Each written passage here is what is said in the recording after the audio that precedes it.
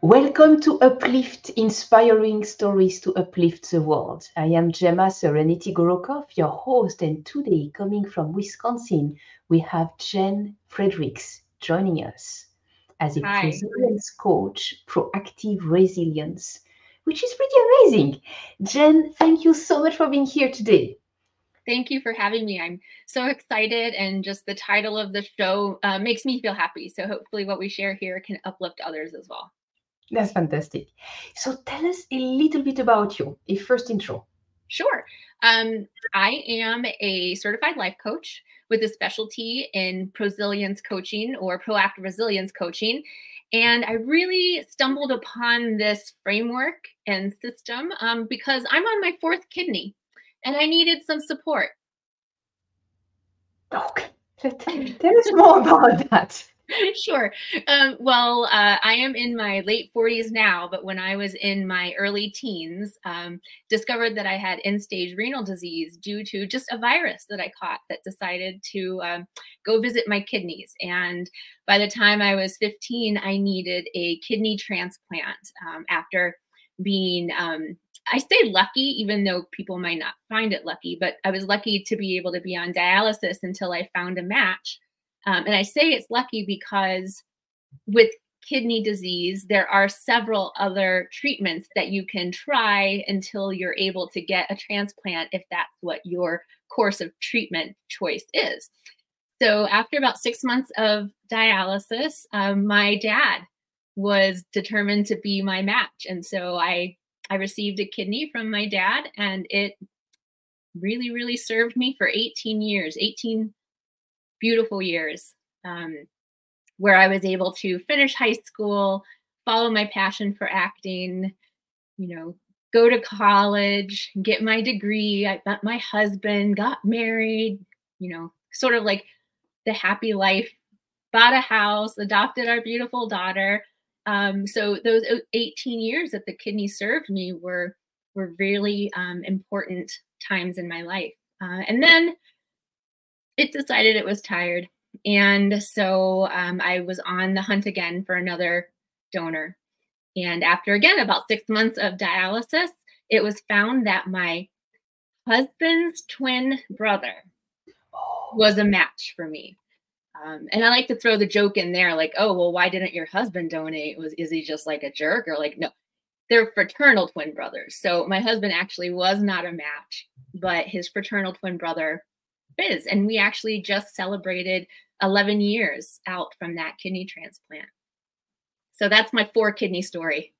I mean, that's quite an interesting story. And to have living donors of your closest family, because I still consider your twin, the twin of your husband, as your closest family, especially to go to the point of giving you a kidney. I mean, he considers you his sister. That's it. Oh, yeah, definitely. We definitely 100%. consider ourselves that, to be honest.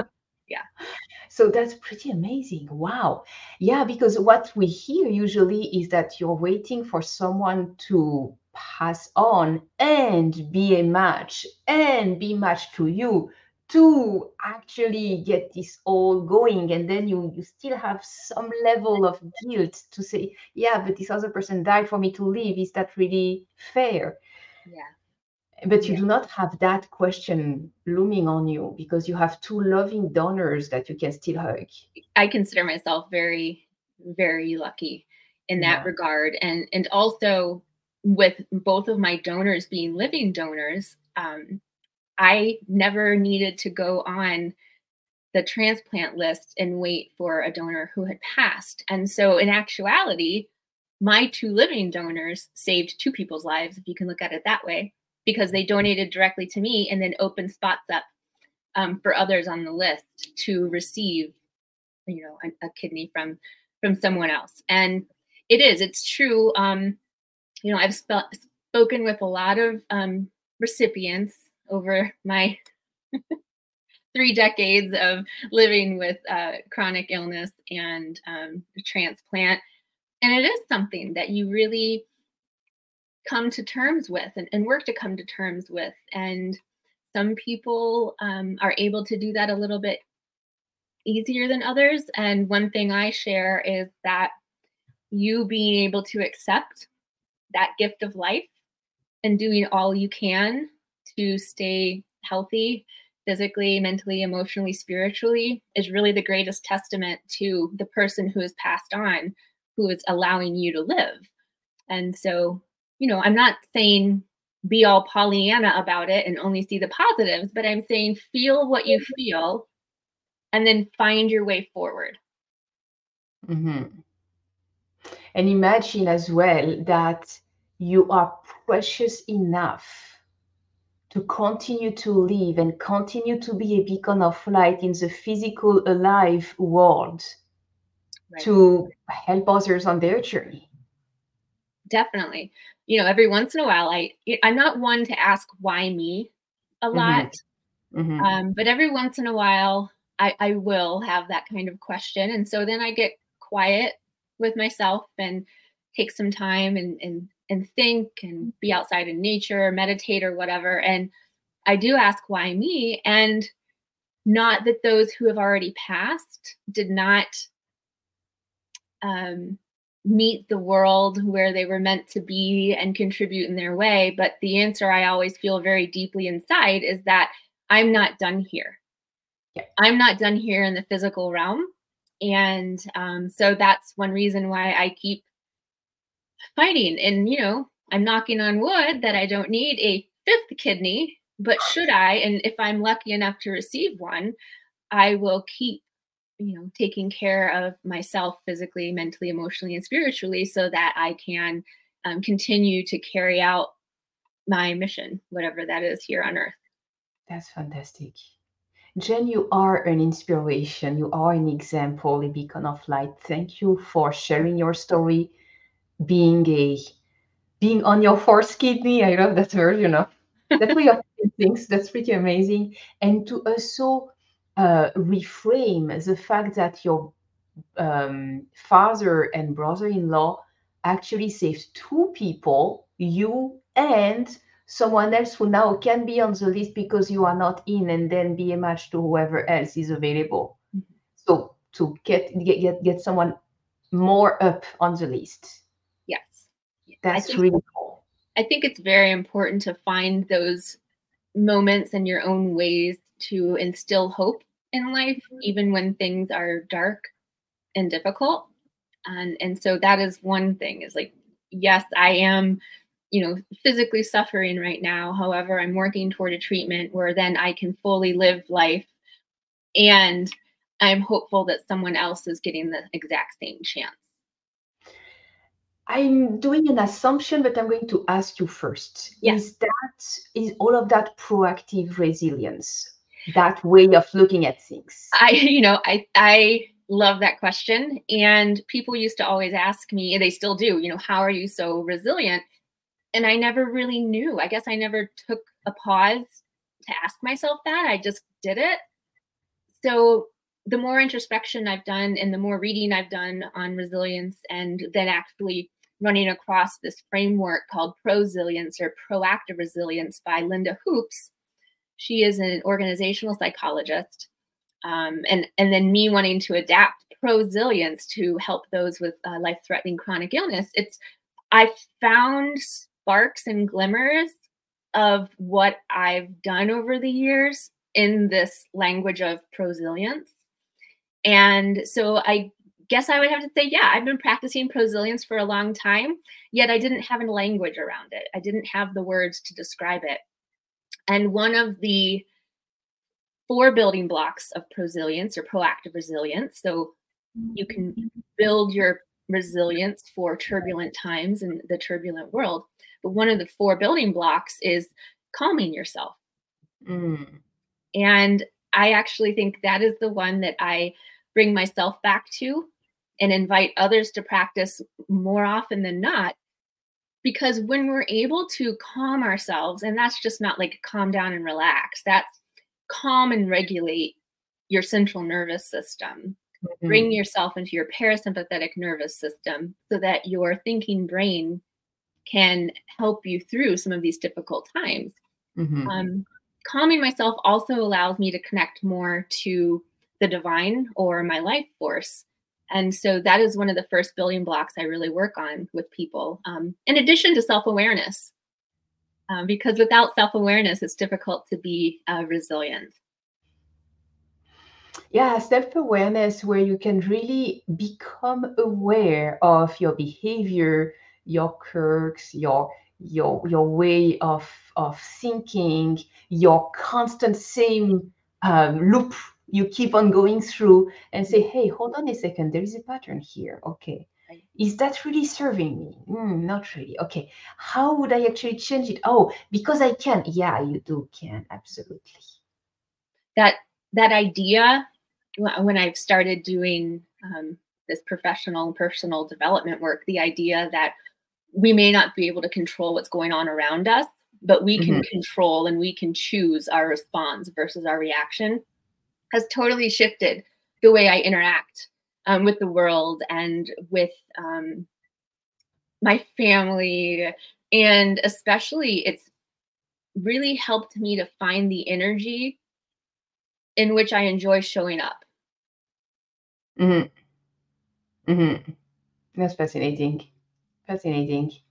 So you said 3 decades of experience, and then you said that you are in your late 40s. How long have you? When have you discovered this proactive resilience framework that was actually able to tell you what you were already doing? Right. It probably about 4 or 5 years ago. And it actually came about after my daughter was diagnosed with her own life threatening chronic illness. Oh. And I was able to manage all of my stuff pretty well.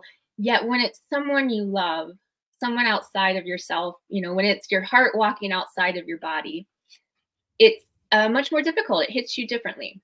And there Mhm, were times when I was not able to be my full self and support myself and her.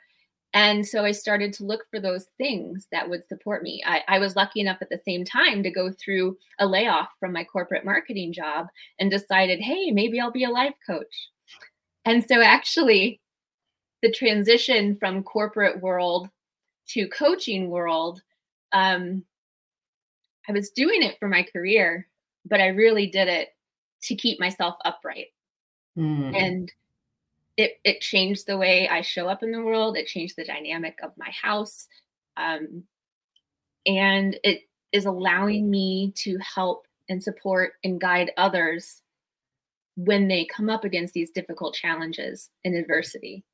mhm, mhm, mhm. So I imagine that because you have that marketing knowledge of before, and now you are applying that to your coaching business, that you're doing pretty well because you apply the marketing to your own business, which is pretty cool. Are you succeeding at that? Is that something good for you? Yeah, you would think so. But it's much more difficult, I think, to market yourself and to know yourself in such an intimate way to then be able to share it with others. Mhm, And I find it more, I don't like to talk about marketing my business or myself. I like to think of it more as being the invitation. So sharing, coming from a place of agape love and respect, and sharing my truth, and knowing that the people who are seeking that guidance will find me. mhm, It's so much easier to market a product that's tangible, rather than the idea of transforming your life. Um, so it's been an interesting journey and discovery, and I'm still working on it now, and just finding really my way to show up in the space so that I attract the people that I'm meant to work with. mhm. That's fascinating. It is fascinating. Wow. How can people reach out to you? I'm going to put that in the description, but let's Yeah, share it already. sure. Well, I'm on Facebook, I'm on Instagram, and then also, if you'd like to read a little bit more about prosilience, I'm at prosiliencecoach.com. Okay.